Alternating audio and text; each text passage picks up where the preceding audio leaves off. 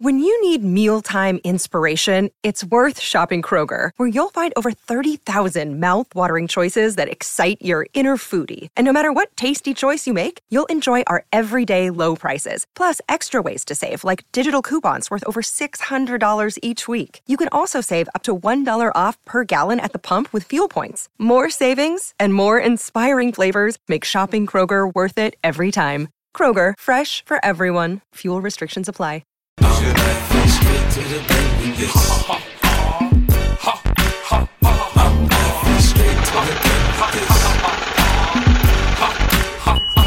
What's going on, everybody? I am here with my main man. He is back on the show. This is Straight to the Bank, and I am joined, of course, if you know, you know, Jordan Vanek from the 33rd team is here today, and we're going to talk all things in the NFL. But first, before we do get started, Jordan, you have a big weekend ahead of you. I'm not going to get into the details too much because I don't really know what happened, and I do want to get into it from both angles. You won a big ticket on DraftKings just, I believe it was last weekend. Feel free to correct me when I introduce you. But you do have a big weekend ahead of you where you have a $4,400 ticket to a contest on DraftKings for the NFL. How are you doing, Jordan? And more importantly, how do you handle the pressure of such a big moment in your life to make a mass amount of money this weekend on DraftKings in DFS? But you are, of course, the head of DFS over at the 33rd team, so this should be no problem for you. But how are you doing, my friend? I'm doing well. It was a great weekend. On Friday, I actually almost hit for the ticket because I played that BYU Cincinnati game, loaded up on it. In a 3-game slate, the way the contest works, it's a $75 entry. And there's like 67 to 70 people in the contest. First place is the only person that gets paid, and they get paid in a ticket to another contest. I thought the ticket was going to be for that upcoming Sunday. I thought it was going to be a contest where it was like 500 or 250 people, I think it was, where first place was $200K. But instead, it's a $4,444 ticket to a millionaire type contest where there's 786 people, seconds 200K, thirds 150, fourths 100. Trust me, the pressure, it's not so much that the pressure's there, it's that I need to make sure I play the way that I would play any contest that's a tournament, because I've been waiting for this type of opportunity to feel like I'm playing in the big boy leagues with the high stakes guys, because it's funny, it's not it's harder to cash in these contests, but it's easier to win because you're not going up against thousands and thousands of people. So 786 people is something that I've been working to beat, and I believe I've won contests with 20,000 people. I've come in second in contests with 120,000 people. I am capable of winning this one, and I am just looking forward to it, looking forward to the battle, and this week starting that grind to, finalize my lineup and win some money. Exactly. And that's why we have you here, because nothing more from a guest could I have on the line than $1 million. Wow, Jordan, $1 million coming your way this weekend. Everyone, if you don't follow Jordan Vanek right now, make sure you follow him at Jordan Vanek DFS on Twitter and just wish him good luck. Wish him good luck because he has a big weekend ahead of him. But this is the reason why I wanted to have you on the show. I booked you, 2 weeks ago now, and you didn't even have this ticket. Now you got it. Even more incentive to give the people the right information to play in a contest like this. It's not a large field tournament. I think, would you consider it a small field? Anything under 1,000, probably considered small field. Medium is usually in the 1,000 to 5,000 range. Look at me, just showcasing this DFS knowledge. I mean, I don't even know where it comes from. But more importantly, we want to kind of go over not just the games themselves, but the teams and some of the trends we're seeing throughout the NFL. You and I talked throughout the offseason about projections and when do you throw out old data and start applying new data. And you told me, right around 4 weeks, 5 weeks, and when you can start to really look at the trends we're seeing in the NFL and say, okay, I can believe in this going forward, and start to say this is something that I can actually take with me and make in my projections and build out for all of my fantasy lineups. But I do want to start with Thursday Night Football, and we're not going to touch on the game, even though last time I had you on, you absolutely nailed the game script. You had the Lions winning. You had them winning narrowly. You thought they would get to Mahomes, and what do you know?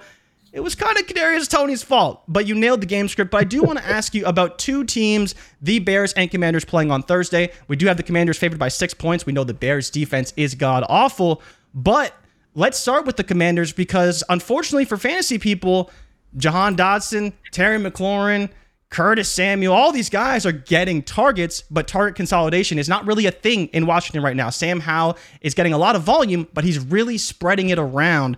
And so I do have some concerns about these guys because they're highly drafted, especially in Dynasty. People really want them on their teams, but it's kind of operating like a Kansas City Chiefs offense, except without Patrick Mahomes. And I think that's kind of the fear that a lot of people had, a lot of spreading the ball around, a lot of uncertainty around the target shares. And I think we're still seeing that week to week. We can't even feel confident that Terry McLaurin's going to get 6 targets in a game, not to mention getting 8 or 9, like we were kind of expecting him to be, this alpha in this high-flying Eric Bieniemy offense. But Jordan, let's start with the Commanders. And how do you feel about this offense right now, knowing that Sam Howell's getting sacked left and right, leading the NFL with 19 sacks? Although, to be fair, Daniel Jones is definitely on his heels after Monday Night Football. But how are you feeling about the Commanders going forward in this offense?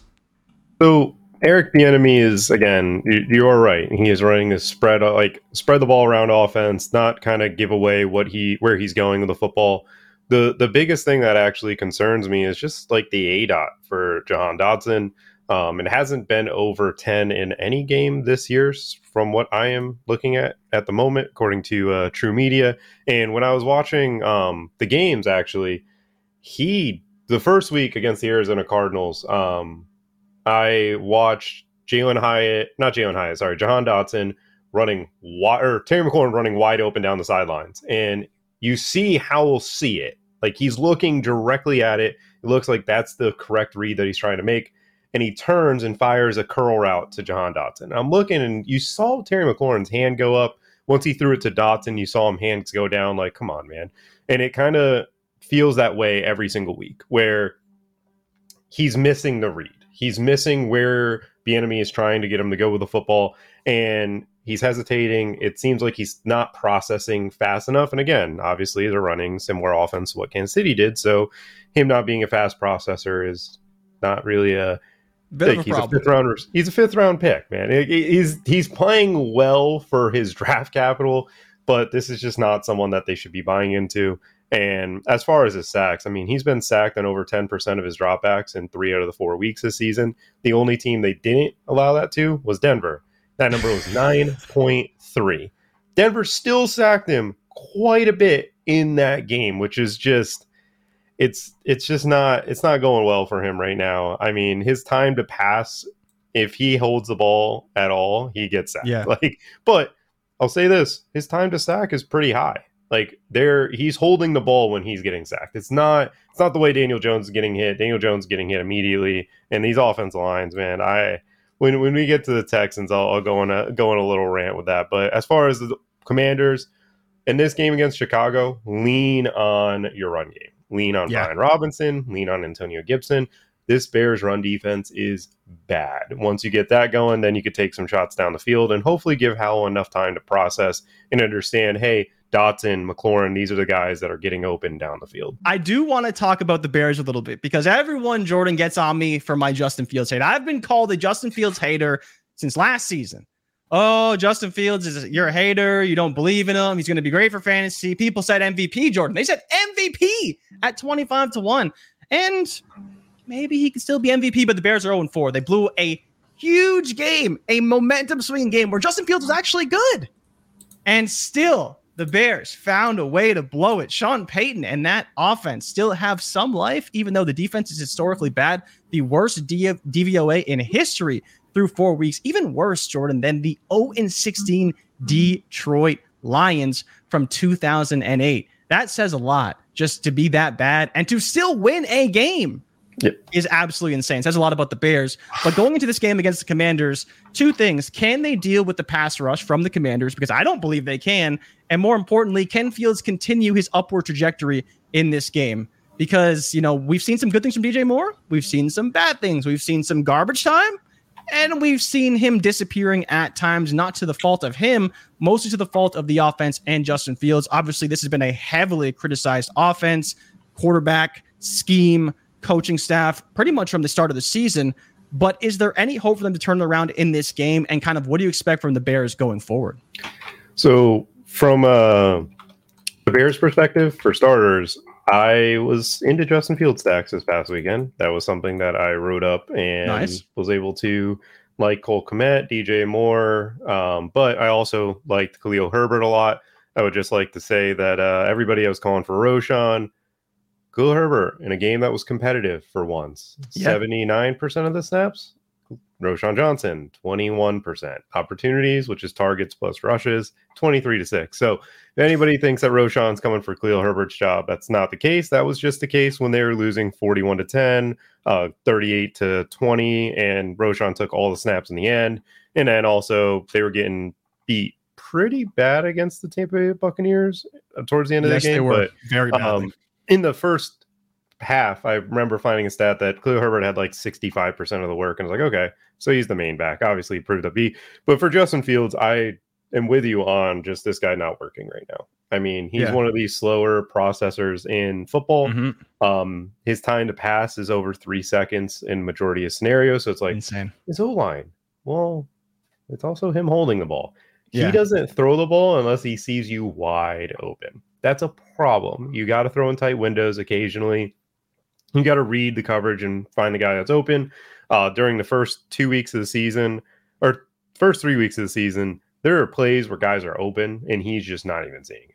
And I don't know what the case is. The offensive scheme doesn't fit him at all. It's kind of a really, really bad situation still. I don't care that he played well. It does not matter to me. But for fantasy, one thing that I always say, or me and Josh Larkey just talked about this, rushing quarterbacks give you floor. Even when Field was bad, 16, 16, 12, obviously really bad performances. His best game, he threw for 355. He barely ran, 25 yards rushing. So think of rushing quarterbacks as floor people, not ceiling people, especially in DFS. You need them to have opportunity to pass. In this game against the Washington Commanders, I don't see it. I think DJ Moore can beat Emmanuel Forbes. I don't know if you're going to see a lot of Justin Fields targeting him there. But as far as this defensive line, this is a nightmare matchup for this offensive line. These four players are going to get to Fields early and often, and all of them run a 4-4, 4-5. Yes. They're going to be able to catch them. So I think this is a game where Justin Fields reverts back to where you saw in weeks 1 to 3. And it's just a product of, he played the Denver Broncos. Another guy that's been sacked on 10% of his dropbacks every week so far this season. Yeah, I mean, you look at the Commanders and what they've done, and their defensive line. It's not like facing Denver, right? It's not like facing where Denver, honestly, you look at that game, they did a phenomenal job keeping Fields in the pocket. And to be fair, he had success throwing the football, but their number one job was keep him in the pocket and we'll have a shot to win. And what do you know? The game's on the line. And he did break away one big run, but outside of that, they kept him in the pocket. And that's without the speed on the edge and on the outside that the Commanders do have. And you talk about Emmanuel Forbes, and we may get into him when we talk about the Eagles and AJ Brown. And, you may go on a bit of a rant about that, but Forbes will at least stick with DJ Moore to the point where he won't look open, even though he's only 170 pounds and DJ Moore could easily body him in the open field like AJ Brown did.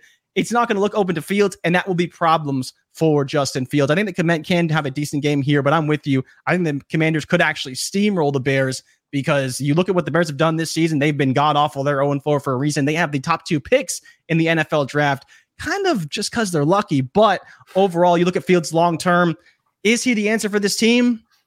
We don't know. Should he be traded? I don't know. Are they going to get Caleb Williams? I don't know, man. The Bears are just in a terrible spot where we thought they did everything to get better, and it turns out was all for nothing because what they're doing right now, whether it's coaching, whether it's Fields, whether it's the defense, there's a lot of blame to go around, and it becomes on multiple fronts. So you can't just look at one player, one coach, one anything.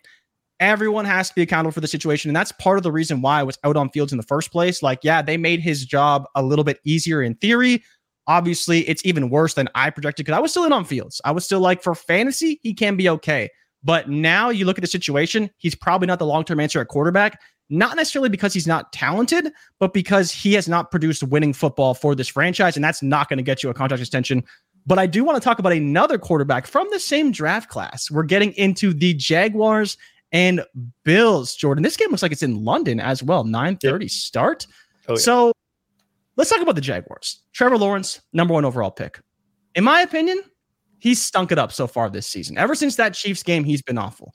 But, you look at what they've done. They lost to Houston, which no one expected, but I think now we're kind of changing our tune on the Houston Texans. You look at the Buffalo Bills, they just destroyed your Miami Dolphins. They are a phenomenal team. I know you weren't in on the Bills. You came on this podcast. You said, I don't know about the Bills. And I was kind of with you in terms of the passing weapons. It's literally been all Stephon Diggs and the odd Gabe Davis touchdown. But what are your thoughts right now on Calvin Ridley, Christian Kirk, Evan Ingram, Zay Jones, what should be a pretty potent offense for the Jaguars that has struggled a little bit for the past few weeks, and your thoughts on Trevor Lawrence going forward? So the offensive line is the biggest thing that they're not having, and Doug Peterson's offense hasn't really changed. You need to adapt in today's NFL, and you see that with the Rams, the Dolphins, the 49ers, these schemes that are running these crazy motions, and like even things as simple as motioning the running back from shotgun, just like 2 shuffles, and it's pulling the linebacker just enough to create a different type of window for your guy. The Jaguars offense to me is not creative right now. And then also the drops are there. The dropsies, I don't know what the case is right now, but Calvin and Kirk and amongst the other players on the team, they're just not having sure-handed guys. And it's kind of hesitating Trevor Lawrence here and there, which is bad. But in this game, I think this is a game where the Jaguars actually find a way to win. And the reason why is because you have the Bills coming off a huge win against Buffalo or Miami. Big win. You have the Jaguars coming off a win in London last weekend with Atlanta. This is the first team that I've ever thought of that stayed in London for the week. Completely adjusted to the time zone, completely adjusted to just everything going on over there, and being able to just be away from everything and focused on the next game in front of them from 11 a.m., 12, whatever. So they've just been focused on the Bills since like playing their game. They've got a jump start on it. They're already there. Like for me, I kind of think those factors actually make a difference. The Bills can beat them. Obviously, I'm not saying that they're not like capable of doing it, but I think this is a trap game where we see like the Jaguars pass rush needs to show up. That's the biggest thing that I think is here. They have the talent at the edge to get there, and the Bills offense line is not very good. So the pass rush is there. You have Tyson Campbell, who will be able to cover Diggs to an extent. He's played unbelievable football this entire season so far. And then Trevor Lawrence and company, like the Bills are a team you can get going against. They just lost Tre'Davious White. They don't have him again. They don't have Tremaine Edmonds. Like, obviously he's with the Bears now. Like the Bills defense is beatable. They beat up on the Commanders. The Dolphins didn't have their offense line, and it was really bad when Teron Armstead went down as well. Like, I think that the Jaguars can beat them down the field and can get their run game going, which will help everything kind of transpire. This is a game where I expect it to be closer than what the 5.5 point spread is. Yeah, I mean, you look at the Bills and all the talent they have on offense. It's really just Josh Allen and Stephon Diggs right now, a little bit of James Cook sprinkled in. And the running game has been okay. I think the bigger concern for a lot of fantasy people really is Travis Etienne, because Tank Bigsby keeps taking all of his goal line carries, and he's really just been a home run hitter or a between the 20s grinder. And that's been a bit of a problem if you do have Etienne. But I mean, I think a lot of us who were paying attention to the situation kind of saw this happening. This wasn't something that's new. Like right now, it's something that we saw happen in preseason. We saw it kind of play out, and we saw the concerns even last year with Travis Etienne on the goal line. And so look at me talking about Trevor Etienne, Florida's finest. Just love it. Super excited for that going forward. Sophomore, just doing phenomenal things at Florida. The only good thing that Florida has right now, outside of, course, your Miami Dolphins. But going back to the Buffalo Bills, is there anybody on this offense that we care about beyond Stephon Diggs? Whether it's for fantasy, whether it's for DFS, Gabe Davis's target share just isn't there right now. We all wanted Dalton Kincaid to be a thing. In reality, that man, that myth, that legend is Sammy Ballgame, Sam Laporta, tight end one, not even close in the rookie class right now. And then, of course, you have some auxiliary pieces, Deontay Hardy. I was really big on the other slot receiver that they have, Khalil Shakur, right out of Boise State. Big fan of Khalil Shakur, but he hasn't done anything either. It's really just Josh Allen, Stephon Diggs, and whatever they get out of the running game, which has been good so far in terms of a collective. But I think they can take advantage of this Jaguars defense. I don't think it's as good as people kind of projected it being. It's had its moments. It was great against Kansas City. It wasn't so great against the Texans, though. And so I think there is definitely going to be opportunities. But to your point, staying in London is huge. And I think what's even more annoying is that this is a home game for the Bills. What is that? How did the Bills get suckered into this being their home game when the Jaguars are like London's team and they stayed in London? Like, it's just so unfair to the Bills in that regard. I don't know if this game's going to be close, so I don't know if I'm with you there, but I do think that the Bills can definitely take advantage of a porous Jaguars defense. And you just look back at that Houston game and you're like, there's going to be plays to be made down the field for the Bills. It's just whether or not they can make them overall. But you know, that's kind of how I feel about the game. I don't think we need to touch on it much more than that because the Jaguars are just they're just Jaguaring it up all year right now. You thought they'd be good, and they're just not that good. No. Maybe they can turn it around. I personally believe it is Trevor Lawrence. You mentioned the drops. You know, I think Zay Jones has at least 2 or 3 drop touchdowns in the end zone. Some are difficult catches. Some are just drops. You talk about Ridley. He dropped a touchdown, I believe, last week, or at least the week before he did for sure. So definitely a few different issues when you talk about the Jaguars. The Bills are back for now, but as you mentioned, you're not all the way back in on the Bills. But we do have to talk about your Miami Dolphins because they are 11-point favorites against the Giants. First of all, Jordan, is this point spread too wide? Because before we started the show, we're talking about the Dolphins defensive line and why it's struggling right now. Yep. And so can they get after Daniel Jones? Because last week, Seattle just took it to them. Can your Dolphins right the ship against the Giants and cover this 11 number? If they can't, as long as Andrew Thomas is out, because Andrew Thomas could potentially come back. He's a huge piece to what they do on the offensive line. But regardless, if they can't get pressure here without Jalen Phillips, it's going to be a very big problem for me to buy into the rest of the season for them. As far as the spread, I don't think this is too wide because we just saw the 49ers play the Giants on like a Thursday, maybe. Was it Monday night or Thursday night? Yeah, it was Thursday night game. And they just gashed them the entire time. There was just nothing they had an answer to. Miami's the same type of way. Wink Martindale is who he is. He's going to blitz. He's going to play cover 0. He's going to play cover 1. Good luck. Good luck playing the track meet in Miami. Good luck defending Tyreek Hill and Jalen Waddle the way that you need to. Connor Williams would be a huge piece to come back for Miami's offense line. Like I said, they were having some problems in that Bills game. This is a spot where he needs to come back because Liam Etchenberg is just not competent. I'm not worried about Teron Armstead being out because they didn't have Teron Armstead for the first 2 weeks of the season. And I was against New England and I was against the Chargers with Mack and Bosa. They blocked fine. So as long as Connor Williams is there starting at center and playing in this game, I believe that the Dolphins will have no problem scoring. And that run game is just lethal. And then on the flip side, like the Giants offense is just horrendous. Everybody blames the offensive line. I get it. They are really, really bad. When are we going to blame the GM and coaching for putting this together? Because the Texans, they are missing their entire offensive line. They have a rookie play caller, a rookie quarterback. Who are their weapons? Nico Collins and Tank Dell? If I said that before the year and used the term weapons for those two players, not a single one of us would have been like, what are you talking about? They just neutralized TJ Watt with that offensive line. How did they do it? Well, screen game. That was a big thing. Quick passes. Cool.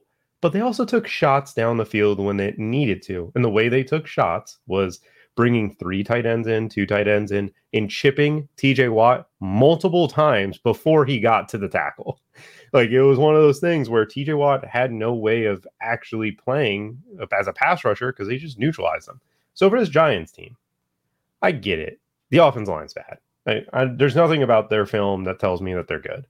But my God, are we ever going to actually blame the coaching of what they have, the GM, for putting the depth pieces that he put together? How many years in a row are we going to say the Giants offensive line is the problem before we say it's Daniel Jones? That's they fair. Just paid this man $48 million to do what? Yeah. So the offense line needs to be fixed. We're already paid our quarterback, so we're going to do it through the draft, which this GM's best pick was Evan Neal. Evan Neal's the one that threw Darren Waller into the blocker and then turned and was blocking his own guy. I liked Evan Neal coming out of Alabama.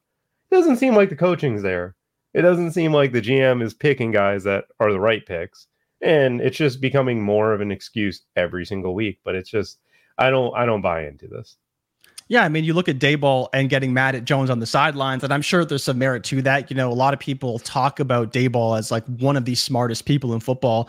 And, you know, you talk about the Bills, right? And there's kind of early struggles on offense, especially during the season and even into last year. It was literally just people saying you just can't replace a mind like Brian Daboll, right? You just can't replace that. No matter how many guys you try and bring in, you can't replace that. But even Brian Daboll maybe can't fix Daniel Jones. And I think that's where, you know, you can't blame Daboll yet, because what he did with Jones last year was simply like unthinkable. What he did with Daniel Jones, people were so shocked, so surprised. I mean, he obviously won Coach of the Year and deservedly so. And then you see him getting mad at Jones on the sidelines, and you're like, well, it has to be Jones's fault to some degree, because there's no way Daboll has made Daniel Jones worse, because he already made Daniel Jones better, right? Yeah. You know, we've talked about on this show the play calling, and it's probably not Daboll calling plays, even though I think he should be calling plays at this point. Like, the Giants have nothing to lose. We saw it in the Arizona game. I don't know if you saw the clip. Yeah, he looks like he's calling plays. Yeah, in the Arizona game when they were down and they needed to win, it was like he was calling plays. But going forward, is he calling plays? It doesn't seem like it. And it seems like that could be part of the reason why they're losing. It is bad play calling, bad decision making, bad offensive line, terrible defense on top of that, which doesn't help. But I'm with you. I think that the Miami Dolphins can cover the spread pretty easily. Is there anything you want to add on that Giants side? Because like the weapons, I don't even care about the weapons, because they just have very little opportunity to score as fantasy points. The pick six was Daniel Jones. It wasn't the O-line. It wasn't anybody else. Darren Waller was wide open. And the read is the concept's called a high-low. So you snap, you turn, you look at that side of the field, and you see you're running, the inside guy is running basically a out on the back line of the end zone, and the outside guy is running a quick curl. And you basically stare at the corner, and it's like, are you coming up or are you dropping? Devin Witherspoon just stood there, and Daniel Jones wind up to throw to the curl route instead of just Darren Waller in the back of the end zone. He's not good. I'm tired of like last year, he can run. He's athletic. Riley Leonard is just as good as him, if not damn better. Like Riley Leonard in college right now is just as good as what 6 year in the NFL Daniel Jones is. And Riley Leonard's probably going to cost, $30 million less a year. Like, I don't know. I don't know how they get out of this besides maybe trading him to Atlanta. But as of right now, like it's a situation where they're going to continue to build this way. We're going to continue to talk about the Giants' offensive line being bad. And it's going to be a year and a year and a year. And it's going to be like, wait, let's get a new quarterback in there. And it's just going to go repeat the cycle, because it's at the end of the day, they're never going to blame coaching. Philly is coaching. Philly is great O-line talent. They have great players on their offensive line, of course. But Jeff Stoutland is probably one of the best offensive line coaches in the entire NFL. That Eagles push play doesn't work for anybody else. It seems like some of didn't work for the Giants, right? They tried it. Didn't work. They tried it. There was someone else tried it and didn't work. Like a lot of teams try that play. It doesn't work. It's a Philly thing, because Jeff Stoutland and Jason Kelce has openly talked about it plenty. He's the best offensive line coach in the business. So that's where I'm at with that. Yeah. I mean, there's nothing more to take away from this game. I think the only question for me with you is, how are you feeling about Jalen Waddle going forward? Because he didn't have a great game last week. He's kind of started a little bit slower.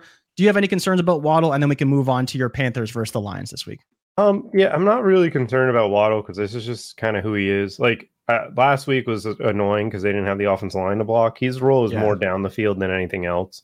They scored 70 without him playing in the game. Insane. There's just kind of like he's gonna get. Well, the biggest problem is the run game's good now.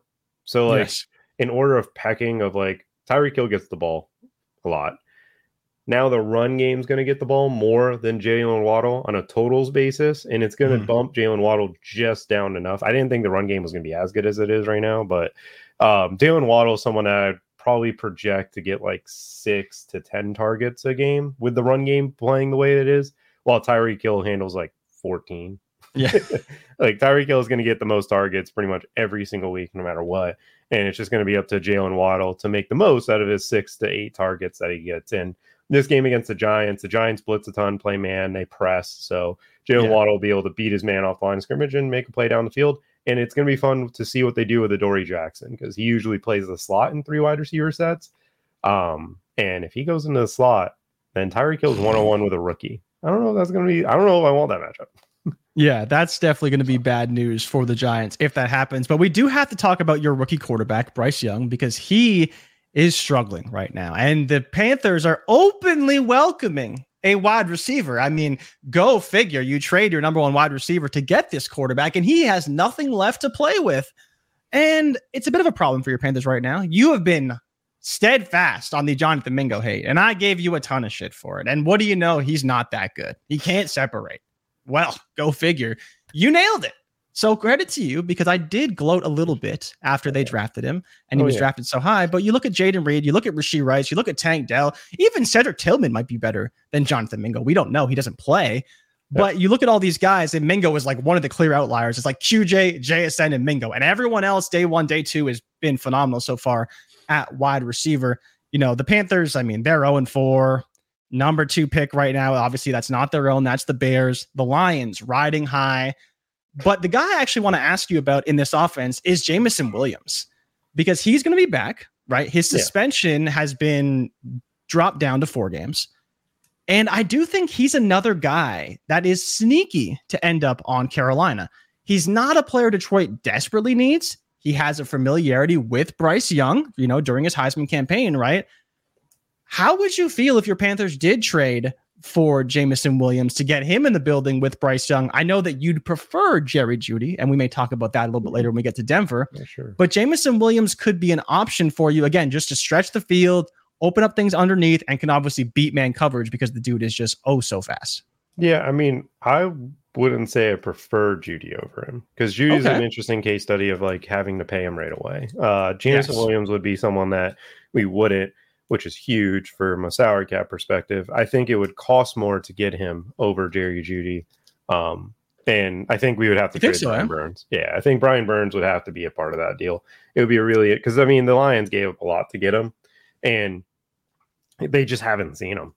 But yeah, no, as far as the Panthers, like the situation, I would love JMO to be on our team. That would be very nice to have that ability to be able to put a player that can win down the field, because I knew Adam Thielen was our number 1 receiver coming into the year. I touted Adam Thielen as a fantasy asset, which felt gross, but he's performed every single week because he is our best wide receiver. He is our smartest wide receiver. He understands how to sit in zone. He understands how to beat man.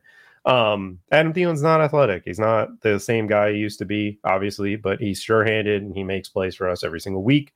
I'm frustrated with that pick of Mims. So mad, because I was sitting there with Marvin Mims on the board, Tank Dell on the board, Josh Downs on the board. Heck, I would have rather taken Michael Wilson. Rashee Rice was there. Jaden Reed was there. Like, everyone we saw at the Senior Bowl was there. It was just Jonathan Mingo was the one they went with, and they got no 1st-round pick next year. So that's going to the Bears, right? It's unfortunate, because I think it's worse that they're only at week 4 and they're like, we need to get this guy help. Like, that's a massive indictment. And, you know, it's some confirmation for a lot of people, because there was, like you said, concerns about Bryce Young's ability to thrive in an offense with 0 weapons, 0 downfield threats. Like, yeah, sure, DJ Shark is a veteran receiver, but he's not doing anything for this offense. Adam Thielen is just great because the volume is there, and he's a very talented, smart receiver, but he's not opening up things for this offense. And I think that's the big problem. But, I mean, is the number 1 receiver even going to turn things around for Bryce Young entirely? I think that's the biggest question for me. And what do you think he needs to succeed in the NFL at this point? Well, another receiver would help a lot, because he's not processing slow. He's not necessarily, I don't want to say he's played well. I think he's played, Hard to say that, right? He's played to the talent. And like, our right guard, I think it is Chandler Savala. He's a rookie. Yeah. He's given up more. He gave up more pressures in the Vikings game than any guard in the entire NFL this year. Our offensive line's not good right now. And that was supposed to be a strength. Like Austin Colbert's still on IR, so hopefully he comes back. But we don't have a good offensive line. We don't have weapons who can win fast. That's an issue. I think that getting look, if we can get Judy or JMO, then I think Bryce Young, he's not going to put up Stroud numbers, but I think he'll be much more efficient. He'll be able to have a guy that can actually win and a guy that he trusts and a guy that he can get it done down the field. That's still far-fetched ideas. I still think that Denver might be trying to make it work, but hopefully behind the scenes, some things are happening because we really, really need one. And today's NFL, you just can't be great without one. Joe Burrow wasn't great without Jamar Chase. He was awful that rookie season. He threw the ball 60 times a game, so his stats look nice. Yeah. Watch the games and understand, oh, wow, he's missing a lot of throws. And then Jamar Chase came in and everything was sunshine and rainbows until this year. This year's been a bit of a disaster for the Bengals. This Panthers-Lions game, their defense line is going to shut down our run game that hasn't been able to get going. Adam Thielen will still work against these corners pretty well, but we're not going to have an advantage in the slot because Brian Branch is playing like one of the best safeties in the NFL. He's been absolutely unbelievable. And then on the flip side, our defense, we don't really have a guy that could bracket Amon-Ra. They're going to be able to beat us in the run game or the pass. It's just going to be a matter of like how they want to beat us. Dave Montgomery, I mean, I'm not trusting Jahmyr Gibbs, and the reason it's not even his fault. It's just he's DeAndre Swift. Yeah, I know. When we see Swift in Philly, it looks real good. It's like, wow, this is what we all see. But at the end of the day, man, every fantasy player's yelling about Swift. Why are you going to take David Montgomery off the field? Like, what is because at the end of the day, the fantasy side sees big plays. The Lions see sustained drives. Exactly. If you have a chance to keep your offense on the field for 6 minutes because you have a running back that's just bulldozing people, and then you can occasionally use your speed guy, you do it. I don't care that Gibbs had the top 10 capital at this point. Capital doesn't matter once you actually start playing. It matters when you get drafted, and it helps with guiding. The NFL does it better than most. Everybody will sit here and say they don't, but reality is it's a really hard game, and right fit in certain situations always play factors into a lot of this stuff. But for me, Dave Montgomery is going to be their lead back. He's going to be able to bruise us. I don't think Jamo's going to see the field much in this game. I can't imagine he plays more than 10% of the snaps. Like you saw that last year, and like they're rolling right now. The good news for him though is that Marvin Jones has not worked out for that offense. So yes, Jamo should be able to get full-time role really fast. I'm just not sure it happens in week 1 coming off the hamstring injury and the way that Dan Campbell talked about him all preseason in just such a negative tone. And that was where, when you talked about J-Mo, right, and him going to Carolina and why you thought the price would be too high, that's where I sort of disagree, right? There's definitely a lot of negative sentiment in the building surrounding J-Mo, from the hamstring injuries to him not necessarily being ready and, studying and all the various things. That there's just been a lot of negativity around J-Mo on top of the gambling suspension, right? And it was stemming long before the suspension, and even still all throughout the time where we're finding out he's suspended for gambling and all these things. There's just a lot of negativity surrounding J-Mo. And so if you're the Lions right now and you can cash out for like a 3rd round pick, which I think is around what it would cost to get Judy, I'm not sure what Denver would ask for, especially if they walk into next week or the trade deadline at like 1-6 or 1-7. Big game against the Jets, and we'll get into that game, of course. But that's where I'm kind of looking at the situation. I think that J-Mo could be had if Carolina was really, after him. And then at that point, you mentioned Brian Burns. If he gets traded to a team, they can get some capital from that team, maybe turn that into a new receiver. I think is probably the best path for them. Otherwise, they'll have to kind of figure something out and get creative, maybe trade a 25 pick, which I don't think they really want to do right now. But that's kind of the way I see it. But yeah, Gibbs is interesting because everyone wants him to be a thing because of the draft capital. And I think what happened was the draft capital made people think that Gibbs was going to have a bigger role than he did, when in reality, Gibbs is really playing like we all projected him to before he got the draft capital. And that's kind of how I see it now, right? Like if you were projecting Gibbs, you'd say, yeah, should be the second running back off the board, probably going to be a second round pick, early, middle, maybe late first, right? Can provide some definitely spark value, maybe could take over touches throughout the season, kind of later in the year, but didn't expect him to come out the gates firing. Yep. And then he gets this top 12 capital and you're like, oh, he's as good as Bijan. He's going to be used all this work. And it's like, no, man, Dave Montgomery is taking over Jamal Williams' role and he's thriving. He's better than Jamal Williams was.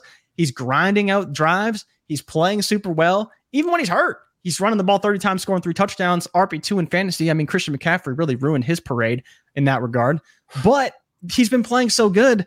I think the Lions can easily beat the Panthers here. I think they can cover the 10 number, but we'll see how the game plays out. I just think, you look at Jahmyr Gibbs and J-Mo, they're kind of the two stories for me. Amon-Ra's going to be great. I think Thielen's going to be great. Not real much else to talk about from this game as far as I'm concerned, but a much bigger game, Jordan, this week for the Baltimore Ravens heading to Pittsburgh.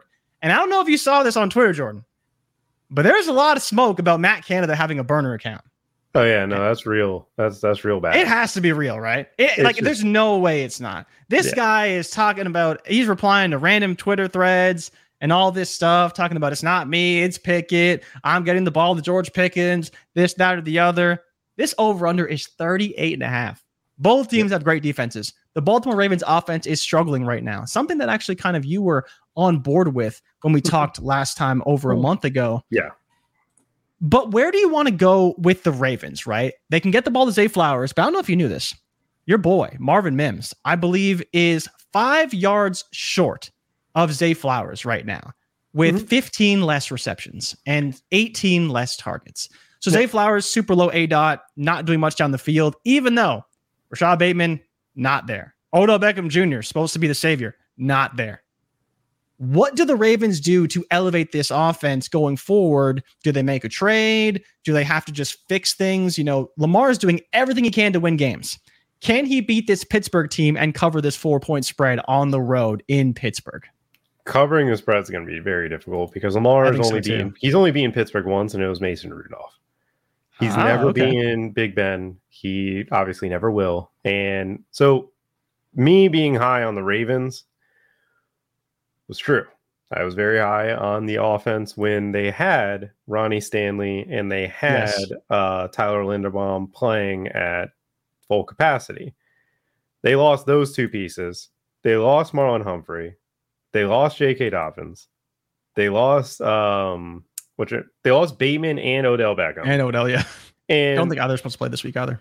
Yeah. And then you look at the teams they've played, like the Colts game, they could not block whatsoever. It was bad. It was, again, they had to go to the run game and Lamar ran for 100 yards, but the turnovers because of fumbling, because he's getting hit, and just the overall that style of things. They didn't have time to throw it down the field, which is hurting Zay Flowers because he can get open down the field. He did it against the Bengals. They just are unable to block it long enough. So in this game against Steelers, this is not a good spot. I'm not blaming the offensive scheme is not built to. Well, Isaiah Likely and Mark Andrews are not blocking tight ends. Yeah, bringing them into block doesn't really help much. And then when you bring in Patrick Ricard, that's cool, but then you're taking one of those guys off the field for that, and then you're looking at who's your running back helping in pass pro, and it's Justice Hill. That's not good. So they don't have the pieces to kind of max protect as well as you would with a normal team. But the Browns game, look, they played as well as I thought anybody could against the Browns defense. The Browns defense is I didn't realize how good, how much of an impact Darius Smith was going to make. And once I saw it in week 1, I was like, I'm not playing this. I'm not playing players against them. I'm not. Yeah. I didn't play them last week. I didn't play Mark Andrews. I refused. Obviously, DTR started, which basically kept the Ravens on the field the entire game. But overall, the Ravens right now, I'm not really concerned. I don't think this is a game where they're going to have a good offense because AFC North football, I'm pretty sure they just have a secret blood pact where they're just not allowed to score a lot of touchdowns. Them in the Big Ten, right? It's they're all Iowa. They're all Iowa when they play each other. Even obviously I know Joe Burrow put up 50 and all that stuff against Wink back in the day, but it just feels like you're just not able to be competent, especially against the Steelers. Like the Steelers had -7 yards of offense against the Cleveland Browns in the fourth quarter. They were losing that game by 3 points, and they won. It just feels gross. It's like one of my buddies said it best about Matt Canada, because I know you brought up his burner, and his offense is horrible. I don't care what his burner. And we get Trubisky this week. That'll be great. It's just not going to be good. It's not going to be good against the Ravens. The Ravens defensive coordinator is legit, and he's going to prevent big plays. And now they're not even going to be able to get little plays because they just can't really do it. But someone said, we asked, like, it's always a funny thing, like, is Mike Tomlin going to go above 500? And we're all, of course, yes. Yeah, he is. Yeah, he just finds a way all the time. And someone's like, why does he choose to keep having Matt Canada around? It's like, well, Mike Tomlin likes playing on all Madden. He likes to make everything as difficult as possible for him, because I love Mike Tomlin. He is one of my favorite coaches in the NFL. Oh my God, does he need to adapt to the times of hiring outside? He needs to, for the love of God, go get a 49ers disciple. I don't care who, I don't care how. Get someone that touched Kyle Shanahan once and just hire him, because I promise he can call plays better than this guy. They have the talent. They have players on their offensive line. Their offensive line is not great. I'm not going to sit here and say that. But again, when we go to the Texans game, I'll bring up the Bobby Slowick and how he's just one of the most underrated play callers in football right now. Yeah, I mean, we used to shit on a lot of people because it was, this guy stood next to Sean McVay, so now he's a head coach or an OC, and, that turns into LaFleur and Kevin O'Connell and all these guys like, Mike McDaniel down in Miami. It's like there's so many coaches. It's just they are really good coaches. Like McVay and Shanahan are so good that they can even elevate their disciples to be great head coaches, great play callers, have great offenses. Like, it's insane and it sounds crazy, but there is a method to this madness. And a few years ago, a lot of people were detractors from that. And now you see it play out and you're like, why isn't everyone doing this? And as you said, this leads us straight into our next game, Houston Texans and Atlanta Falcons. The Texans are a team that no one expected anything from. People called it the worst trade in history, trading their first overall pick to the Arizona Cardinals. And Jordan, I don't know if you knew this, but right now, that Texans first overall pick is actually above the Cardinals pick, above even the Browns pick that they have in the Deshaun Watson trade, because they're even better than the Browns right now in terms of record. So you look at this trade, and it was the worst trade in history. Now DeMeco Ryans, once again, proving that he deserved to be a head coach a long time ago, but obviously he was waiting for the right situation, coming back to Houston, getting CJ Stroud, getting Will Anderson, making Tank Dell phenomenal. You talk about Bobby Slowick. And then as well, you were all over this Atlanta Falcons improvement on defense. And I think they've shown it every single week, whether they win or lose. I think this defense always shows up. It's literally just Desmond Ridder. But please talk to me about this Texans offense, because whether it's CJ Stroud, the decimated offensive line, the weapons on the outside being trash, they have overcome every single obstacle in front of them, and they just continue to win ball games. Do you think they can beat the Falcons on the road this week? Yes, I do believe that I do believe they can beat the Falcons on the road. I think it's going to be very, very difficult because of two things. Falcons run scheme's different. We talk about DeMeco Ryans, great head coach, great this, great that. Last year, with the 49ers defense fully healthy against Atlanta, with Tyler Algier, Caleb Huntley, Atlanta beat them by 2 scores. Now, I know Atlanta's not playing with Marcus Mariota, I guess, but I think Bijan Robinson's pretty good, and I don't care what Kyle Pitts and Drake London look like. It doesn't matter to me. It's not their fault. It's just the product of what's going on there. But I would say Atlanta, from a skill perspective, is a lot better, and they're going to have issues because this scheme just doesn't defend that pretty well. But as far as the Texans and Bobby Slowick, there are 3 players averaging over 8 yards per reception after the catch this season. That is Nico Collins, that is Deebo Samuel, that is Jalen Waddle. What do all 3 of these players have in common? They were all on that 49er staff just 2 years ago. The offense is very good. from a scheme perspective. Like I said, they're depleted on the offensive line, but CJ Stroud's not getting hit much. CJ Stroud got hit in the first game. The first game, they got after him. Bobby Slowick said, okay, I can't run 11 personnel. Like, I can't run 3 wide receivers on the field. This kind of sucks. This is not the offense I wanted to run. So what did he do? He went ahead and he's like, I'm going to give a lot more 12 personnel because I do not want to put my quarterback in harm's way, which is something good for him because since then it's been a completely different offense that people are like, how are they doing this? Like, you look at the Texans, and I am pulling up the numbers as we speak, with their percentage of personnel against the Ravens, 72% 11. Wow. That's a lot. In week 2, they stayed with 73% against 11 because they were down really early. Like the Colts went on the gauntlet. But Noah Brown being down allowed them to see Tank Dell. In that game, Tank Dell went crazy. Nico Collins did extremely well. That whole offense, you saw, like, wait, Bobby Slowick was asked after the game, like, why'd you abandon the run? He's like, well, we couldn't run. I was like, did an offensive coordinator just say if he can't do something, he's not going to do it? I wish others would do that. That's crazy. Yeah. So after the Colts losing both games, they lost by 2 scores. They said, okay, we're going to adapt what San Fran and Miami are doing. They went 11 personnel, 44% of plays. They went 12 on 5%. They went 20, which is 2 running backs on 2%. They went 21 or 22 on over 43% of plays. What people don't know about it is 22 is 2 running backs, which it could be a fullback, and 2 tight ends. 21 is a running back with a fullback or another running back and a tight end on the field. They brought in a fullback pretty much. That's what they did. That was the main thing. It's not Devin Singletary and Damian Pierce playing. And the next week against the Steelers, they ran 48% of their plays from 21. They kept that fullback in there. They made the Steelers, because they knew the Steelers would give them their 3-4, which is their base defense. And when you give a 3-4, you're bringing kind of extra players in the box, which allows you to start throwing down the field a little bit easier because it's a little bit more lanes, a little less defensive backs on the field, a little less space to cover. And that's where you get Nico Collins running slants because Patrick Peterson can't cover them.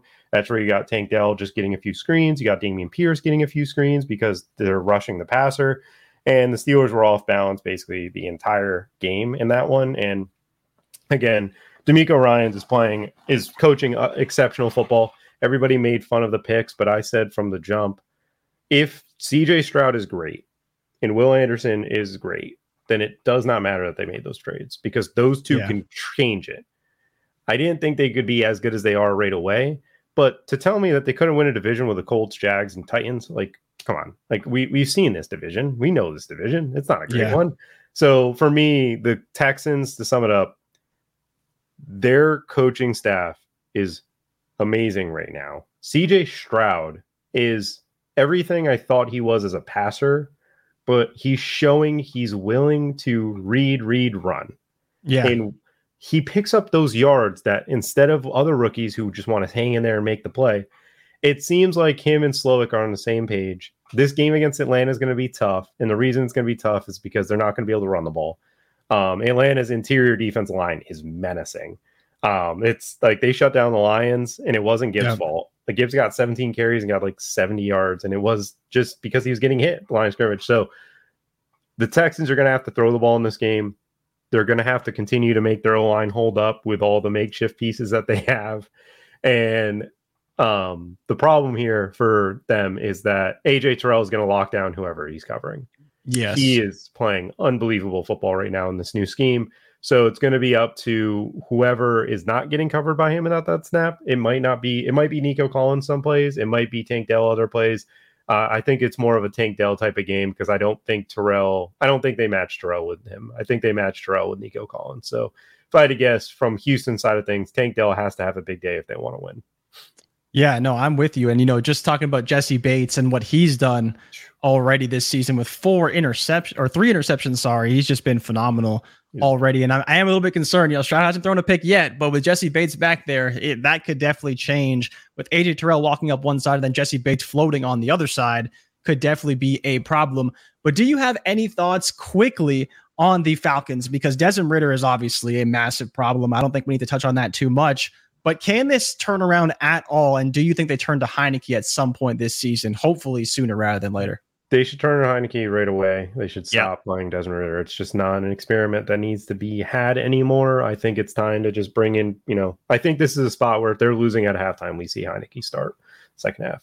As long as it's Ridder's fault. Like it's not a 21-28 shootout. Not Ridder's fault, right? Like Bijan's doing his thing. Like Pitts is desperately trying to get a target that's on target. Jonnu Smith is balling out because, of course, Jonnu Smith with Arthur Smith, going back to like 2019 when he had a tight end one season under Arthur Smith. People kind of forget about that. And the reason why Jonnu Smith was able to go into this offense to integrate so quickly.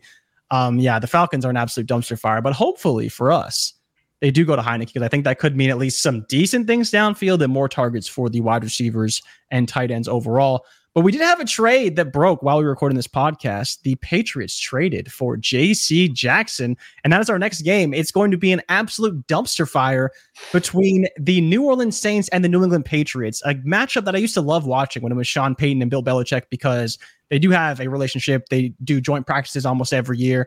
It's just one of those relationships that's well known in NFL circles. They talk a lot. They game plan a lot. They are, close friends, all that kind of stuff. So seeing those teams match up is always fun. Now this year, of course, it is Dennis Allen up against these Patriots.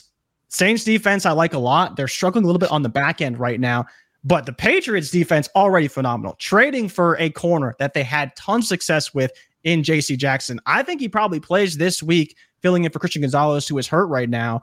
But I mean, fantasy football wise, DFS wise, is there anybody that you want on either side of this game? Maybe Alvin Kamara with his record-breaking 13 receptions on 34 yards receiving. It was absolutely disgusting. Derek Carr looks terrible, playing hurt. We need to see Jameis Winston in the offense. Like Mac Jones is okay at times, but I think against this Saints defense, he's going to struggle.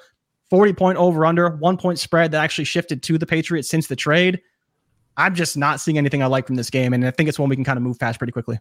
Yeah, I don't like anything about this one. I think that Chris Olave is the guy, or Rashid Shaheed is the only two players that I would have interest in.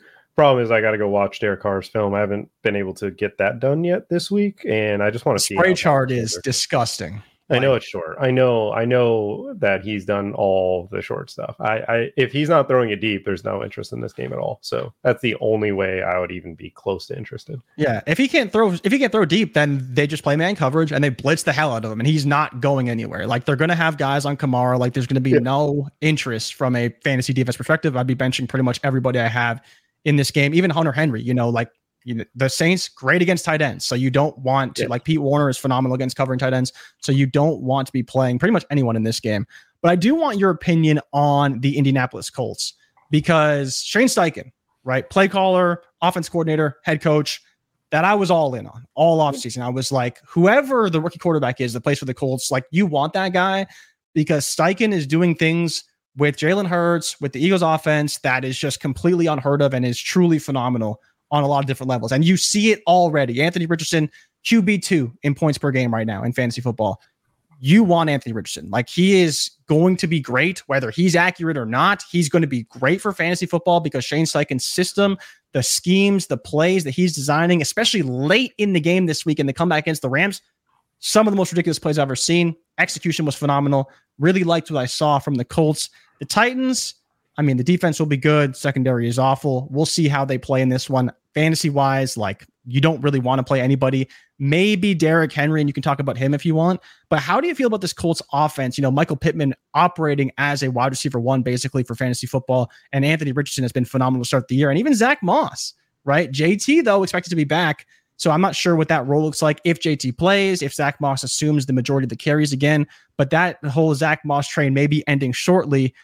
With the comeback of Jonathan Taylor, but we'll see what happens there. But how are you feeling about the Colts going forward? Do you think they have any shot at winning this division? Because they're as well doing pretty well. And with the Jags struggling, obviously the Texans, we talked about them and how good they are, but the Colts as well, playing pretty good football right now under Shane Steichen. I don't think they're ready to win the division yet because I don't think that defense is good enough. As far as the Colts-Titans game, like I'm just not touching the run game of Indy just because of the way that Jeffrey Simmons plays football, and he's just an absolute menace to society in that area of the field. As far as the Colts, they're going to have to beat them down the field. I think this is a game where you could get cute and play Alec Pierce. I don't care that he hasn't produced at all. I know Antoine is obviously one of the greatest receivers to ever come out. Yes, sir. According to some of you guys there. But in general, for me, when it comes to the Titans, you want to beat them down the field. You can't beat them short methodically. You just saw it last week with Joe Burrow. If Joe Burrow's not beating you, then Anthony Richardson passing. I don't care that Joe Burrow's hurt. Anthony Richardson throwing the football is still not there yet. But what he does have is an exceptionally talented arm down the field. And in this game, like Alec Pierce is still running like 90%. Yeah. Alec Pierce has run 90% of the routes every single week so far. So like I'll buy into a 90% route runner that's sub whatever, that's getting his average depth of target is 20 yards down the field. So against the Titans, he can win deep, and he's not going to get number one coverage. We know Anthony Richardson's not going to throw a ton. So I think that he's a good one-off to kind of play in this one. Yeah, it's a spot where they can actually afford to take shots because we know that's how you beat the Titans. And like you mentioned with Joe Burrow, he can't throw it that far because he doesn't have time, or he can't load up and make the throw. So you're completely limiting them on offense. And then, of course, the Titans do have a very good front seven, phenomenal run game. And if they can force you to play tight because of what the offense operates as, clearly they can win a ball game. And I think to your point, Shane Steichen will know that. He'll dial up some deep shots, whether it's to Josh Downs, whether it's to the big tight ends, whether it's to Alec Pierce, even potentially Michael Pittman. Those opportunities will have to be had because that's how they're going to open up the defense and force them to spread out a little bit. And I think that's the key to success for them. So we can move forward because we do have a matchup I'm pretty excited for, actually. The Philadelphia Eagles between the Los Angeles Rams. We, of course, can dive all into the wide receiver usage because you have some phenomenal numbers on Puka Nacua and Tutu Atwell. Cooper Kupp, I don't know if he's expected back right now. I haven't seen anything to report that he is going to be back or will be back this week. We'll see because I think it was Sean McVay who said that he wants him back to 80 to 90%, and he's not there yet. Whether he's there on Sunday, we will see. But the Eagles as well, Jordan, I've been lukewarm on the Eagles offense. They started kind of slow. Yes, it's the Patriots, but they didn't look that great against the Vikings. And then, you look at the Washington game where AJ Brown finally getting involved, and what do you know? The Eagles offense looks great again. But even against this Rams defense, we've talked about how they are going to struggle to generate pressure. That's the reason why they couldn't beat the Bengals, was because they couldn't get any pressure on Joe Burrow. And if they can't do that to the Eagles, I think that Jalen Hurts is going to cook them. But on the other side, and talk about the offense for the Rams, those receivers, who do you think is the guy that can win in this matchup? Because everyone loves Puka. Tutu's been great. And then who do you like on the Eagles side as well? We will start, though, with the Rams because I think Matthew Stafford's been phenomenal this year. Yeah. His touchdown numbers aren't there, but everything else says Matthew Stafford is back in full force, and it's partially because Puka Nacua and Tutu Atwell have been thriving in this offense. So for starters, when it comes to the Philadelphia Eagles and who I want to play against them, like I think this is a matchup for Puka to not be great. I think he's a little too pricey on DraftKings. And the reason is because I think Philly is going to play a little bit more man than they have in this year, because I think their defensive coordinator recognizes when he can play man and when he can play zone. They played a lot of zone against Minnesota. They played a lot of zone against New England. This past weekend against the Commanders, where they know their pass rush is winning, they ran 40% man coverage against pretty much all of these guys. And I know they gave up some points, but I think this is a matchup where you're looking at it and like, who's going to beat you man to man? And the only person you really can is Tutu with his speed, but Stafford's hurt. His hip is messed up. That he played through it, and he's just Matt Stafford. That's what he's going to do. In this one, I think that they believe they can match up well, and Puka is not going to have nearly as good of a game as he has. He's going to be similar to the way that it looked like against the Bengals, because again, the Bengals were a team that said, oh, we're not going to just let him get a free release. Every other team seems to have done that, and that's the biggest problem. Like Puka Nacua had 34% of his routes run against the Bengals in man coverage, 0 targets, 0 yards per route run. He was not effective one bit. He still had a huge target share against zone coverage. He was much more effective. But again, it seemed like the Bengals were getting their hands on him. And if you get your hands on him, he's not that, like, his numbers are unbelievable. I'm not trying to take any credit away from him. He's not one of the best receivers in football. He is playing in a system with a quarterback that is going to give you a chance. And he's got one of the best damn hands in football. He is catching the football with a lot, like he's making a lot of catches. He's not running and getting open. Like he's not separating is kind of the way I would describe it. Yeah. And I mean, you look at kind of what they're doing right now. I've been just so impressed. Like Sean McVay, for what we expected of this team, it's almost like him reintroducing himself to the league, right? He came in, obviously hotshot coach, was phenomenal, went to Super Bowl, obviously won a Super Bowl with the Rams, Matthew Stafford, all that stuff. But it's like, this is his time to reestablish himself as an elite play caller, elite schemer, still has Matthew Stafford, but without Cooper Kupp doing phenomenal things for this offense. But do you have any thoughts on the Eagles right now? You talked about DeAndre Swift earlier. You talked about AJ Brown and him versus Emmanuel Forbes. I mean, how was that ever going to work, as you mentioned? But I think Devontae Smith is kind of a big talking point for a lot of people as well, because people are expecting a lot of big things from Swift. And then on top of that, Goddard, very underutilized right now in this offense. I think it's concerning people, especially for fantasy football. Do you have any concerns about the Eagles and kind of the way they're calling plays? They're winning games and they've been pretty good. I still think they could be a little bit better in terms of executing, but the offensive line is going to be great, especially in this game versus a team that doesn't generate a lot of pressure. But how do you feel about this team overall? So for the Eagles, I'm definitely not as high as them as I was last year. I think the middle linebacker to safety group is awful. I think that you can beat them with tight ends. I actually think Tyler Higbee will also be a play for this Rams as long as he's healthy out there. But as far as the Eagles offense, it's going through a change. Shane Steichen was a very good coach, and they lost him, and they didn't replace him with someone who's better. So sometimes you have that. I think that it's like growing pains kind of thing right now. Last week it was cool because they like, hey, this is the matchup we have. We can win this matchup. Let's just do that. And that's what they did. Just kept throwing it to AJ Brown against an 160-pound corner, which is something that I was adamant about when they drafted Emmanuel Forbes. I'm like, why? What's the purpose? And should have played AJ Brown. That didn't come back to my mind. So for me, it's like I think from an offensive perspective, having DeAndre Swift is really good for them because they don't have to run Jalen Hurts as much. And when not running Jalen Hurts as much, it's like protecting him.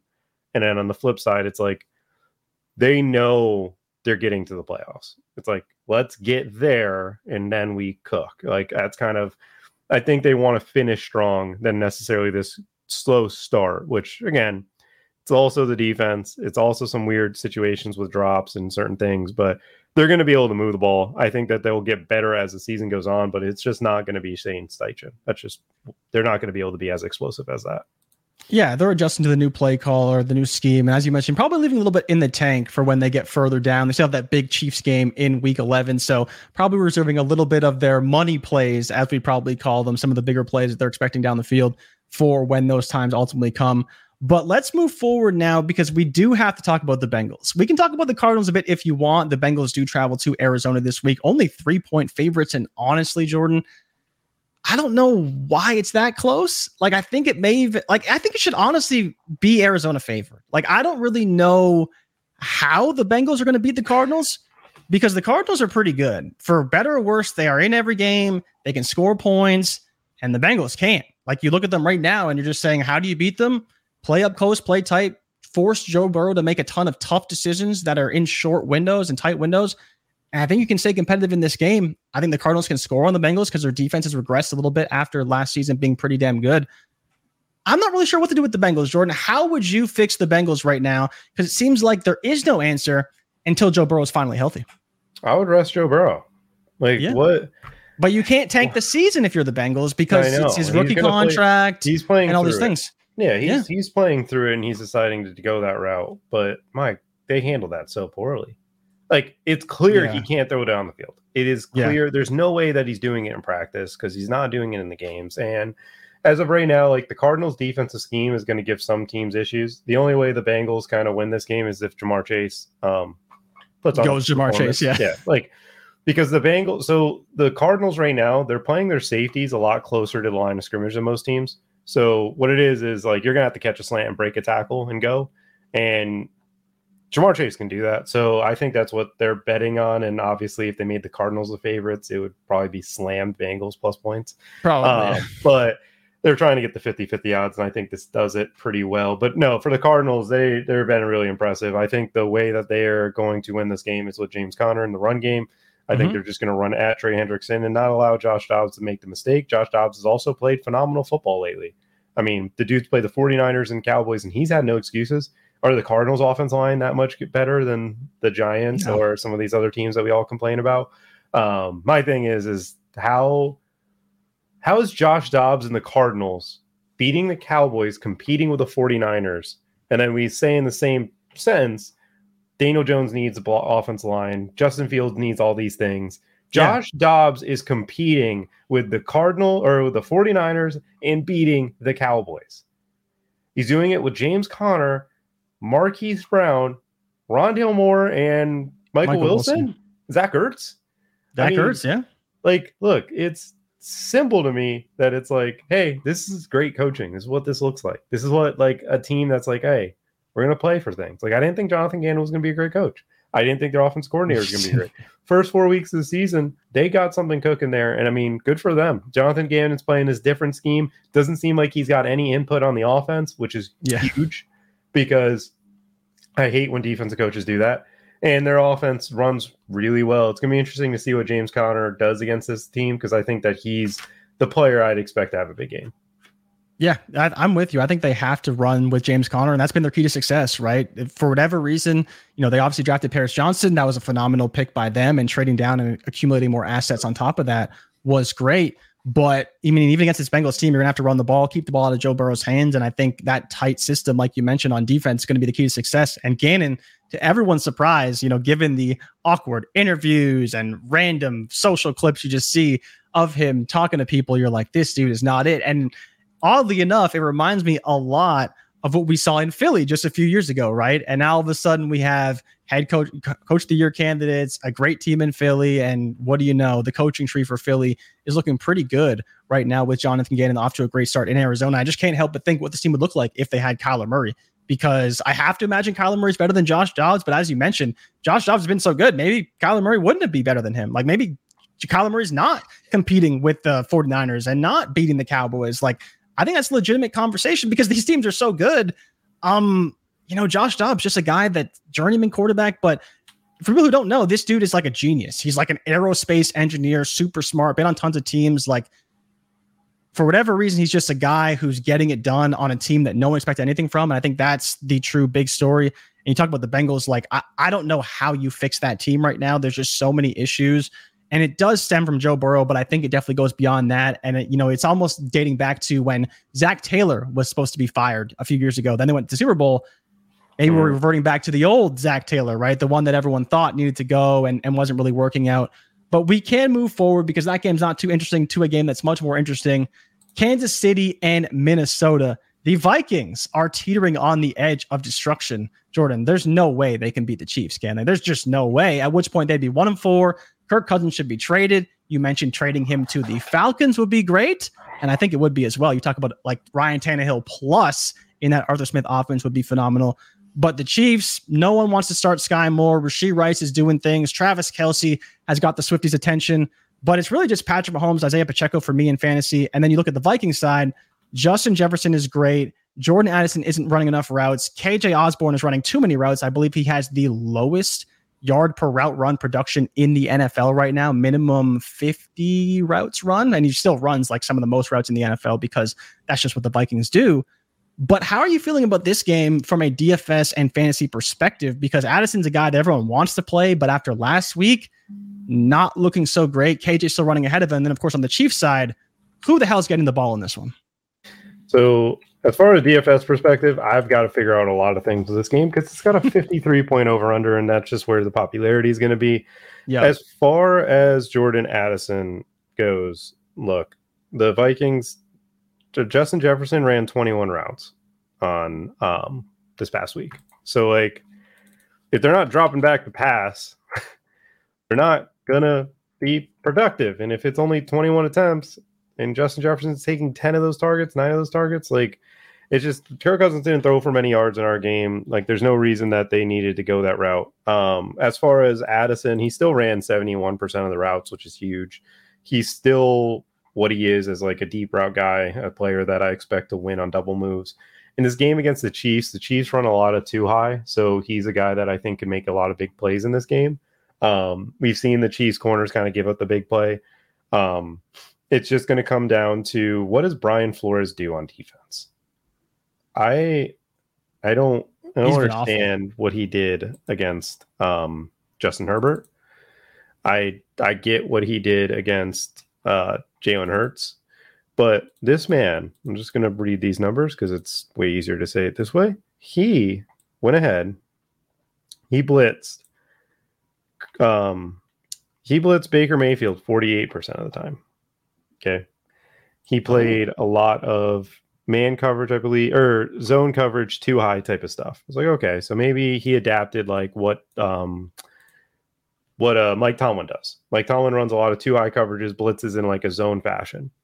Then he played Jalen Hurts, and he blitzed them a lot, but he kept 2 safeties deep, put a middle linebacker at defensive end, and they had a 240-pound guy on the defensive line. The Eagles were like, we're just going to run at it. Then he goes to Joe Burrow or Justin Herbert.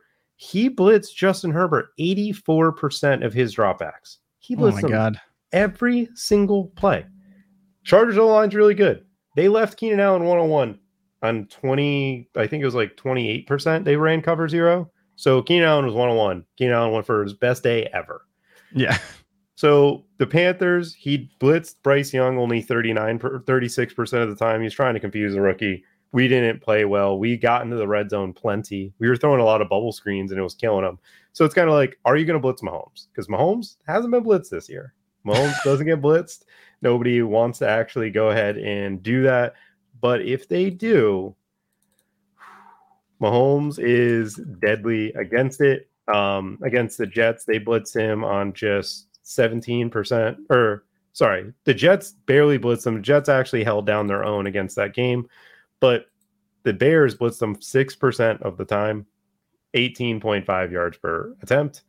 I think there's a chance that Flores blitzes him at the highest rate that Mahomes has seen in quite some time. So this might be one of those blow-up weeks for Mahomes, or since he hasn't seen it in such a long time, their offense is built differently. He could have some struggles. I think Travis Kelce is the one that just has a monster game. I think that Mahomes played his worst game as a pro last Sunday. I thought that game was embarrassing. I was shocked. Like, I was absolutely shocked the way that he played. The way he was throwing the football was so lackadaisical. Like, I don't care. But anywho, in this game, I think that you're going to see Flores blitz him a lot, and Mahomes for the first time had this opportunity to throw downfield where it's single coverage and stuff. It's just going to be a matter of who's it going to be. Rashee Rice played more snaps or ran as many routes as Sky Moore this weekend. I think we might see that. I think Rashee Rice might overtake Sky Moore, who just hasn't been able to get open. Yeah, I mean, Rashee Rice has been a player we've talked about, we've seen in person, like, we like him a lot. And I think early on in the season, you look at some of these second-round picks, they're all performing at a high level and deserve to be getting snaps. Sky Moore as well, a second-round pick last year, didn't really do a whole lot. People thought big things this year. And to your point, Rashee Rice has already looked better than Sky Moore in pretty much every way. So I think he could get involved. You talk about the 53-point over-under. I really like that a lot. Going to be a lot of points, going to be a lot of scoring. And if Mahomes gets blitzed, maybe we see 45, 50 dropbacks from Kirk Cousins, which would be great for everyone involved. If you got JJ, Addison, even KJ to some degree, Hawkinson's been phenomenal to start the year. I think all these guys could thrive. I hope we see Rashee Rice, like you mentioned, a lot of Travis Kelce. I think Pacheco could be good as well because the Vikings haven't been great against the run. But, part of that is based off that Philly game where they just ran the heck out of the ball. And that's just what's going to happen when you run the heck out of the ball against a team that doesn't want to stop the run. You're going to give up a lot of rushing yards. So I think we are pretty much set there. Not a lot of other things I want to talk about. Like, these guys, you start them. Like, you're starting Jefferson, you're starting Hawkinson, you're probably starting Kirk Cousins with the total, with the matchup. Loves the Chiefs defense, but they didn't play that great against Zach Wilson. So hopefully they have a better performance against the Vikings this week. But we do have a massive game, Jordan, massive game. 43-point over-under, 2-point spread. The Jets and Broncos. No, I'm not talking about the Cowboys and 49ers. We'll get to that in a minute. But the Jets and Broncos. Do you expect anything in this game? Like, do you expect any points? because the Jets defense is good. Broncos defense is terrible. Zach Wilson maybe can show up in this game. Garrett Wilson, maybe a big game. But outside of that, like, I don't expect the Broncos to put up any points on the Jets. And I don't really expect the Jets to do a whole lot either. I think this is a game where you could see a lot from Breece Hall, really get the running game going with him and Dalvin Cook to protect Zach Wilson a little bit, take some shots down the field. And of course, on the Broncos side, how the hell are they going to beat the Jets? The offense has been better. But, you know, you talk about Jerry Jeudy, his snaps are decreasing for whatever reason. Marvin Mims, his snaps are going up, thank God, because he is killing it right now. And he needs more targets. But Cortland Sutton has been the guy. Brandon Johnson keeps getting targeted in the end zone, vulturing all these touchdowns. Jalen McLaughlin, McGlaughlin, whoever his name is, my apologies to you, sir. But no one expected you to do anything. We thought it'd be P-Ron. We thought it'd be Javonte. And this guy's the one scoring the touchdowns. Very frustrating all around, whether you're, you know, a supporter of the Jets or you're a supporter of the Broncos. It's been difficult to start these guys in fantasy because you just don't know who's getting the ball. Yeah, with the Broncos, the Jets, it's a three-way committee. I think the Jets run game is the only thing I have interest in. Jets defense is going to be able to get after Russell Wilson, and on the flip side, they're playing a coverage scheme that Russell Wilson hates to go up against. They're probably going to get him a few times on interceptions, I think, in this one. And they're going to try this quick passing game, but it's just not going to work. But as far as the Jets, Breece Hall is their main running back. He sees 46% of the offensive snaps. He only had 10 touches this past week. He had 6 carries for 56 yards, but like how many plays are they going to run and how often are they going to be on the field to get the ball? Previous week, 14 touches for Breece Hall, but like they're a three-way committee right now, so it's kind of a nightmare to figure out. I would love to say Breece Hall is going to be the guy. I think that he is their best running back. I don't think they want to commit that way. I think that they want to use Dalvin occasionally a lot. They want to use Michael Carter on 3rd and longs and stuff like that. So as far as game script and stuff, Breece Hall is the one I had most interest in, but Denver is the favorite and Vegas is usually pretty sick with this kind of stuff. So this game could be a Denver Broncos defense figuring it out against Zach Wilson. But I do not expect like Garrett Wilson or any of the other players in this game to make a difference. I think it would have to be Breece Hall for the Jets. Yeah, Garrett Wilson's going to have Pat Surtain, right, which is going to be a challenge for him, obviously. And then you have the Jets offense, like you mentioned. It's really just the running game up against Denver. Denver's defense is wretched. I believe when I was looking at it earlier, the Denver defense is allowing like an 80% completion percentage to opposing wide receivers. That was courtesy of the 33rd Team Edge tool, by the way. Go check that out. Phenomenal tool, phenomenal stuff that you guys do over there. But that is a staggering number. And so if Zach Wilson can complete passes against that defense, which he should be able to do, we'll see. I think the only question really is Pat Surtain and kind of his involvement because he could be a guy who breaks a big play. Oh, Jordan, are you looking at some numbers here? I see your mouth wide open. You seem a little bit shocked. We're talking about this game. Randy Gregory cut. What? They signed a 5-year, $70 million contract last offseason. He is on the market. Oh my God. What are they doing? He's going to end up in Miami. He should. Or Denver, absolutely the 49ers. Or the 49ers. Like they need any more help on defense. The Cowboys. I think you go back to the Cowboys. Whether or not the Cowboys want him is kind of the other question. They did definitely use the help on defense a little bit. Their defense has been great, but I think, corner right now would be their immediate need. If they could find somebody, we'll see if anyone becomes available. Obviously, J.C. Jackson no longer available. Now he's on the Patriots. But we do have, Jordan, a massive game that everyone should be tuning in for between the Dallas Cowboys and the San Francisco 49ers. And this will be our last game that we talk about because I will just leave the Monday night Packers-Raiders game. Like that game is going to be just disgusting. Oh, yeah. We will leave it on a high note. Cowboys and Niners, Jordan.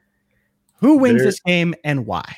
Christian McCaffrey wins this game because Christian McCaffrey is Christian McCaffrey. And the Cardinals just showed everybody what you do to Dallas. Patriots didn't have the bodies or the talent to do so. If Dallas wants to take Michael Parsons off the defensive line, then they will start throwing the ball against Deron Bland and such. I know Deron Bland played one great game. It's not Brandon Ayuk or Deebo Samuel. So I think the 49ers are going to run at Micah Parsons. They are going to do everything they can to bulldoze him. And again, 49ers and Kyle Shanahan have Dan Quinn's number. They know how to get him frustrated. On the flip side, Dallas is going to be an interesting offense against them this time. They're playing this more methodical approach, not so many big plays. Yep. They're going to run the ball a lot with Tony Pollard. So I'm intrigued to see Dallas's offense versus the 49ers defense because I think they're going to limit themselves from turning the ball over which is going to help a lot of things that they do. But I still have the picture of Fred Warner covering CeeDee Lamb when CeeDee Lamb's in the slot and locking him up. Craziest thing that he is done in it for me watching him. He's an unbelievable, which shout out that he has a 3013 podcast with us.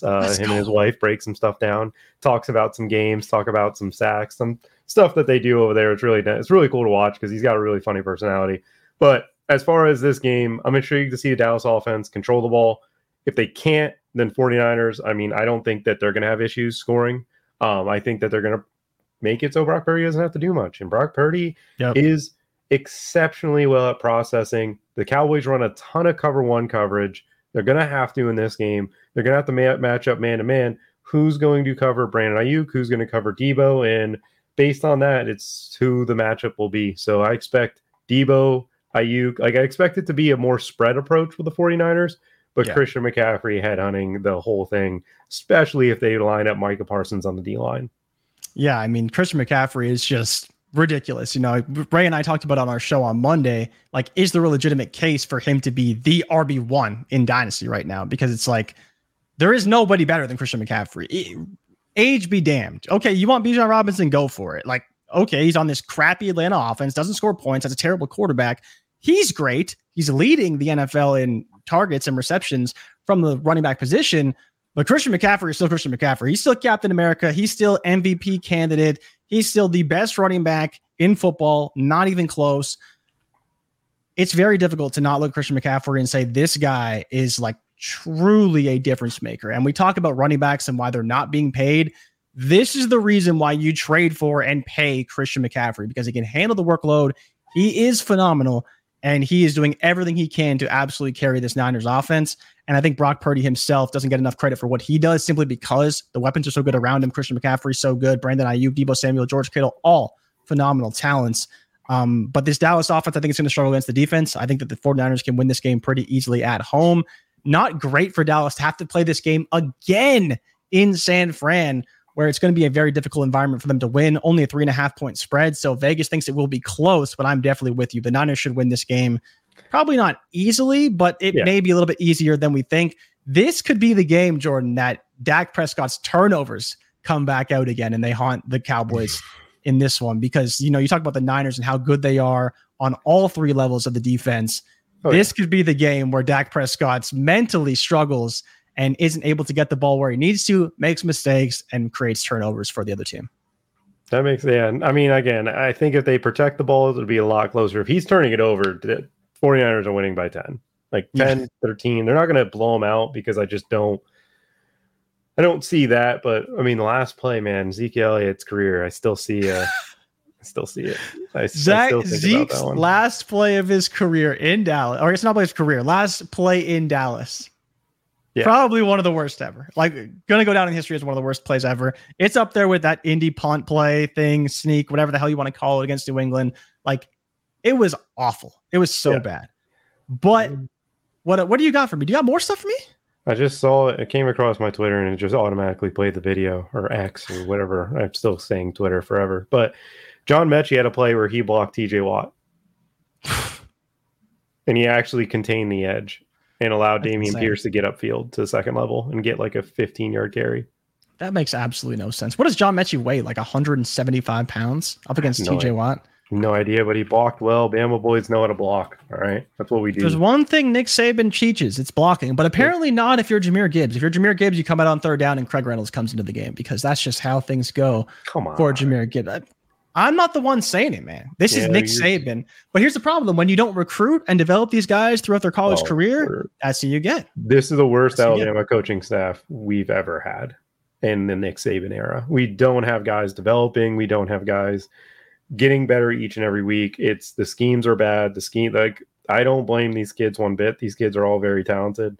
They just chose the wrong time to go to Alabama. I would love to say different, but Nick Saban hired a Notre Dame offensive coordinator and a Miami Hurricanes defensive coordinator to be the leaders of his offense and defense side of the ball, and it shows.